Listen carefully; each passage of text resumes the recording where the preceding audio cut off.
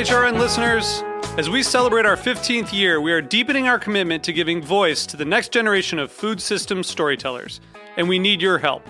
Our internship and fellowship programs help activate new possibilities for underrepresented and underestimated young people through experiential journalism, audio engineering, and production training. Through these unique programs, HRN helps food equity stewards build essential workforce readiness skills that expand their potential and foster economic mobility. Please consider supporting these critical programs. And with a minimum donation, you can be entered to win a dinner for two at an amazing restaurant in one of 8 cities and tickets to a concert at a great venue in one of those cities. We have incredible partners across the country who have donated, as they also share our passion for helping to educate the next generation of food systems storytellers. Check out heritageradionetwork.org/15 to donate and enter to win today. That's heritageradionetwork.org/15 to donate and enter to win today. And make sure you donate before March 31st. Thank you. You're listening to Heritage Radio Network. HRN is food radio supported by you. Learn more at heritageradionetwork.org. This episode is brought to you by Roberta's, home of Heritage Radio Network since 2009. Learn more about Roberta's at robertaspizza.com.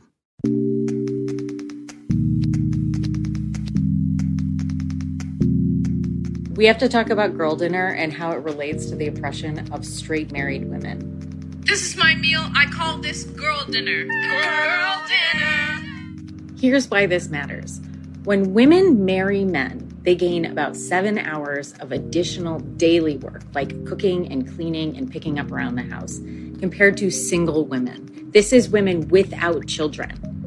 So women who marry men gain 7 hours. Men lose an hour of daily work. So if the difference for men is very small, but the difference for women is very big, why? Girl dinner. Couple of things. Single men and single women might both be eating girl dinner, but when women marry, they turn into wives, and wives have different expectations than husbands. Women end up cooking more, doing their wifely duties, because they're expected to. Men don't. Another consideration is that men who live at home with women who direct them or who do most of the housework, give them lists, end up having lower standards when they move out on their own.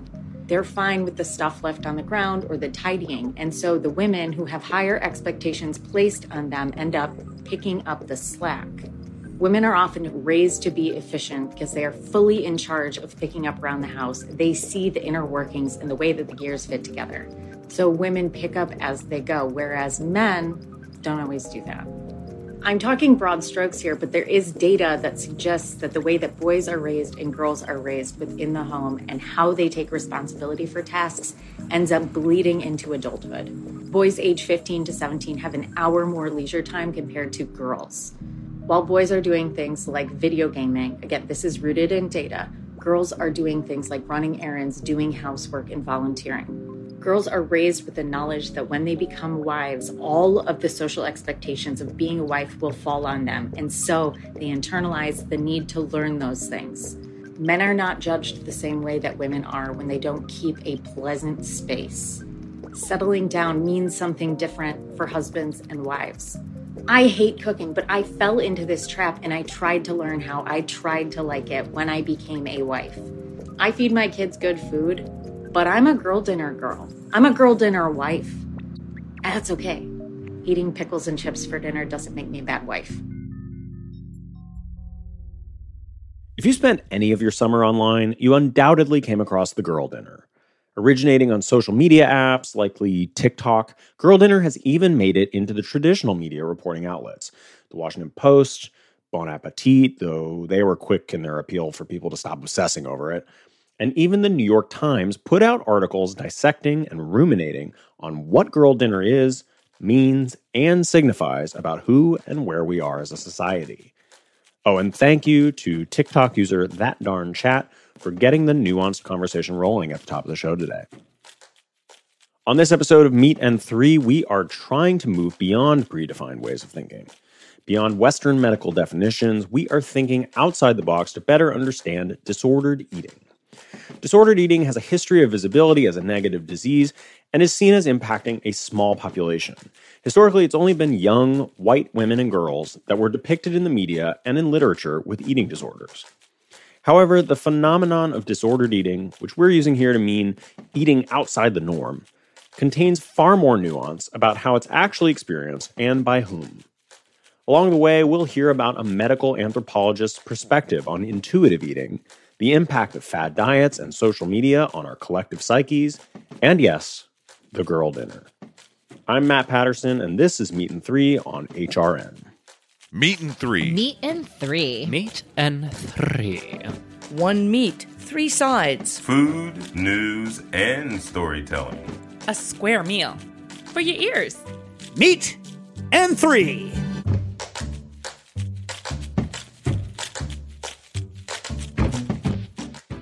To start us off, Sasha Dubose and Zoya Rahman chat about the girl dinner.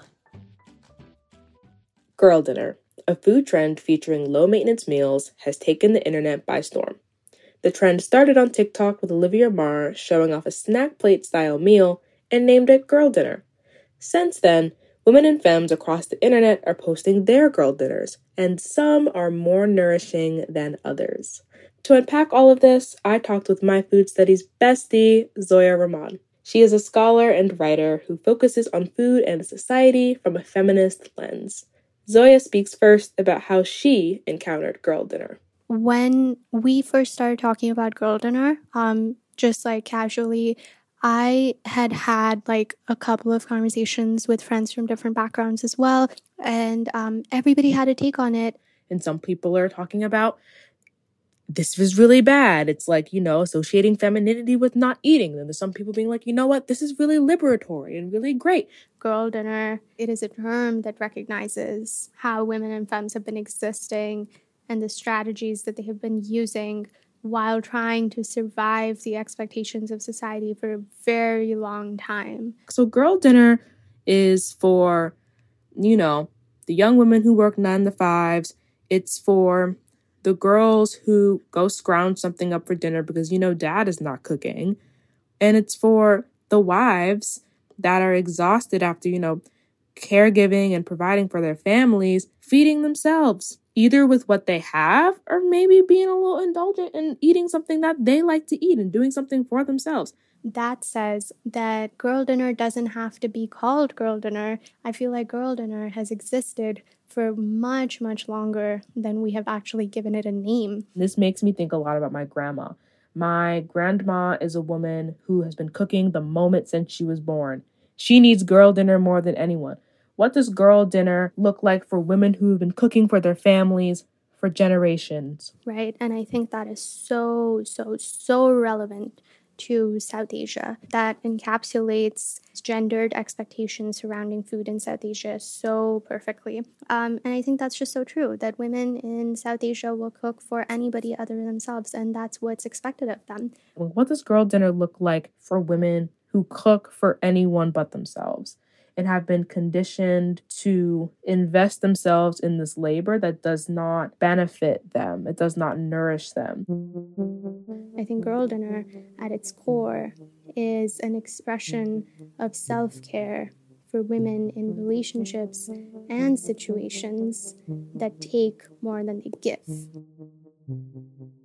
Girl dinner is filled with charcuterie and contradictions. The trend definitely takes a turn for the worst when girl dinner doesn't look like a meal. Despite this, girl dinner, when it includes food, can be deeply nourishing for women and femmes looking for a quick and satisfying bite. Next, we revisit a story that ran on Meat and Three in 2021. In this conversation, you'll hear Brianna Brady speaking with Charlotte Marquis, professor of psychology and health science at Rutgers University, about fad diets, social media, and how it all might affect our relationships to our bodies and food. Almost all dieting is fad dieting because almost all dieting is time limited based on terms or instructions that are not sustainable, and they tend to follow trends that come and go, or at least are repackaged across time. Most of us can probably name some eating trends we've seen come and go. Whole30, keto, Weight Watchers, the grapefruit diet, paleo, juice cleanse, intermittent fasting. The list goes on. It's worth saying that when we talk about these eating trends as diets, we mean a time-limited change in our eating behaviors for the purposes of losing weight. Which, on the whole, isn't something Charlotte thinks is good for us. It tends to only result in weight loss very, very short term. It tends to damage people's relationship with food. It makes them not enjoy food as much. It creates this sense of surveillance about what they eat and how they look that is maladaptive. And over the long haul, we know that multiple attempts at dieting may be detrimental to physical health. And it also is one of the greatest predictors of eating disorders. So what is it about these programs and prescriptions that we find so enticing? We see a lot of messaging, and the internet and social media exacerbate this, I think. That suggests that if we can change our physical appearance in some way, by losing weight, for example, then we can be happier and we can change our whole life. Not all of the food content on social media is about dieting. There's the stuff that's always been there, the weird cooking videos or the pictures of that fancy restaurant your friend went to. But the dieting stuff is not hard to find. What's particularly concerning about this messaging is not just that it's everywhere, but that it's so often inaccurate, because social media has made it possible for anyone to offer anyone else advice. If you do think from viewing social media that there are certain ways you should be eating and you feel inadequate because you're not following these prescriptions or whatever some influencer has suggested is a good way to eat, then this can be, kind of upsetting and demoralizing, and I think unnecessarily so. Some of these dieting posts are paid content. They're celebrities hawking appetite suppressants or meal replacement shakes. But there are also trends that aren't focused on specific products. The example I think of the most is like how I eat in a day type posts, where you would want to see how someone who looks amazing and seems like the, image of health, how they actually eat. But they're usually really toxic in that it's this form of self-presentation that we see in social media that probably doesn't perfectly align with reality. I looked up some of these posts. Actually, I went down a deep, dark TikTok hole. And not all of them seem bad. Some of them are even positive posts from people who are in recovery from eating disorders. But I can also see what she means. What is up, fam? Okay, this is a what I eat in a day that helped me lose 37 pounds. Guys, I lost 2 more pounds. Every time I see a what I eat in a day video, I think, is that really all they ate? I feel like I eat so much more than everybody else. Hi friends, today I'm eating like Kylie Jenner for the day, according to herself. Want to know what I really eat in a day? Let me show you. What I eat in a day as a signed model working in Tokyo, Japan. TikTok owns that there is some danger involved in these kinds of posts. At the top of the hashtag what I eat in a day page, they have this message. At TikTok, while we value creative expression, our foremost priority is keeping users safe. If you or someone you know are experiencing concerns around body image, food, or exercise, it's important that you know help is out there and that you are not alone. They then share the contact for the National Eating Disorders Association helpline. So, given this message and everything else, how worried should we be about this? Charlotte has done research concerning body image issues and social media use among teen girls. And what really seems to matter is how girls use social media. They oftentimes just send friends messages or share pictures of themselves and their friends. And that seems actually pretty benign. But when girls spend time following celebrity culture or watching beauty tutorials or just focusing on appearance-based information, that seems to be much more detrimental to their own body image. We may not all be teenage girls, that this still might feel familiar. It's hard not to want those images that we're getting of beauty and health for ourselves. But maybe we can pivot. When it comes to food, maybe we can focus on what's tasty instead, on foods and recipes that delight us. For Charlotte, that means Mexican food is always my favorite food. I grew up in California, so we ate a lot of tacos and burritos and chips and guacamole. As for me, maybe I'll share that soup recipe that makes me feel cozy, or the lentil bolognese I make every other week. It's pretty delicious, but I don't think it'll become a fad. We'll be right back with more Meat and Three after a brief break.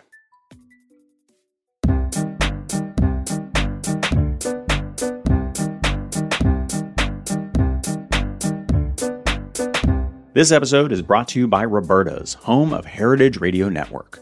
Roberta's was founded in Bushwick in 2008 and has become one of the most iconic restaurants in the country. HRN made its home inside of Roberta's in 2009, and together they have become part of the DIY fabric of the neighborhood. Roberta's is open for lunch and dinners 7 days a week and serves much more than just the famous wood-fired pizzas. Their team dreams up new salads, pastas, and sandwiches on the regular. Roberta's Tiki Bar is alive and well in the back garden, serving up frozen drinks in the summer and hot toddies in the winter. Stop by the bakery and takeout spot next door for fresh breads, sticky buns, and pizzas to go. But Roberta's also extends beyond Bushwick, with multiple locations in New York City, Long Island, and Los Angeles. You can also find their frozen pies in grocery stores around the country. The spirit of Roberta's, like Heritage Radio Network, is everywhere. Here's to many more years of pizza-powered radio.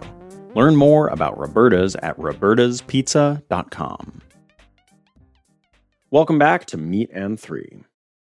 Annie Kemple is an anthropologist, a registered dietitian, and an intuitive eating counselor. Her overlapping yet distinct roles inform how she understands disordered eating. Annie recently spoke on HRN's Gastronomica, where she described her anthropological research of eating disorders in rural Appalachian communities. Currently, I work as the anthropologist at the American Board of Family Medicine, and their office is based in Lexington, Kentucky, which is where I've lived for the past about 10 years. I'm kind of at the intersection of primary care research and medical anthropology. Annie's research helped define disordered eating, pushing beyond our sometimes narrow conceptions of what these behaviors look like or who engages in them. What is disordered eating itself? How does it affect people? How does it move between people? And I would hate in the article or here to put limits on it or a specific definition, because it's really a range of behaviors and it's on a continuum. So it can include things like restricting certain foods, feeling like you can't stop thinking about eating or food, and also those things that we stereotypically think of with an eating disorder like binging or purging, over-exercising, obsessing with weight. Many professionals think any degree of disordered eating requires attention and treatment. In our typical Western biomedical model, we have a way of putting boxes around things and expecting degrees of severity before we pay attention to them. And this is really not helpful and can actually be detrimental when it comes to these deeply embodied and emotional experiences like disordered eating. Annie's work reveals to us that so many of these words and phrases we throw around related to this topic often get distorted or misunderstood. If you want to hear the rest of that conversation with Annie, check out episode 30 of Gastronomica. We thought her perspective was so interesting that we had producer Kate Dario follow up with her to continue the conversation in our final story. During our previous story, we just heard Annie Kemple introduce herself. We heard from Annie the anthropologist, but Annie approaches eating disorders from other perspectives too. She's also a dietitian and an intuitive eating counselor. As a dietitian, I've counseled people with disordered eating, not eating disorders. I have not counseled somebody with a diagnosed eating disorder. But so I think in dietetics and even in psychology, there is very much the focus on the individual and the pathology, which is important. And then as an anthropologist, there's more of a focus on the institutions that enable these behaviors or even encourage these behaviors, and more of a societal, cultural approach of understanding how this works on a societal level, how this moves through networks of people, kind of the broader pieces outside of the individual, if that makes sense. Of those 3 titles, anthropologist, dietitian, and intuitive eating counselor, I had the least familiarity with intuitive eating counselor. I've seen the phrase intuitive eating everywhere lately, but I didn't really know what it meant. Annie said there are specific guidelines for intuitive eating, and they often differ from what you see thrown around on social media. She explained the core 10 principles.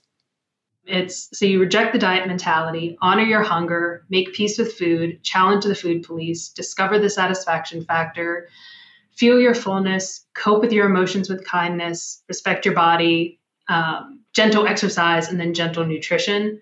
And so a lot of times in the TikTok, Instagram world, intuitive eating gets turned into a mindfulness diet where you're just eating when you're hungry, not eating when you're full. And that reduction of the 10 principles down to those 2 can really actually cause some disordered eating because there's a lot of psychology behind hunger and fullness. Misconceptions and misunderstandings. That was a constant thread in our conversation. One of the biggest challenges about talking about disordered eating is the persistent stereotypes surrounding these behaviors. Anyone can experience disordered eating. I've had a few conversations and a lot more work needs to be done among transgender and non-binary communities around eating disorders and disordered eating. But I would bet that most people, if not everyone, either has a certain amount of disordered eating behaviors or knows someone who does. It is in no way tied to any type of gender, racial, or any other type of identity. Annie's own dissertation research challenged prevailing yet inaccurate ideas about who experiences disordered eating. She conducted her research in Eastern Kentucky in Central Appalachia. Following, national trends in eating disorders, I expected to see that mostly white women would have higher scores on this screening test, and men were actually significantly more likely to engage in disordered eating in this community, which was it wasn't very surprising to me because I think disordered eating is common among men. It's just not as reported. And, that's a whole other study in and of itself about what, prevents men from being diagnosed with an eating disorder or what prevents them from acknowledging that they're engaging in disordered eating. As Annie said earlier, strict medical definitions don't always help the most people who are struggling. She emphasized the importance of not just focusing on eating disorders, but also disordered eating. We tend to only put the care on people who have a diagnosed eating disorder, and they absolutely deserve that care. They need that attention. But again, even if you're engaging in only one behavior, like cutting out a certain food group or weighing yourself every day, that deserves care. Listening to Annie reminds us of the importance of providing care for ourselves and for each other when facing disordered eating.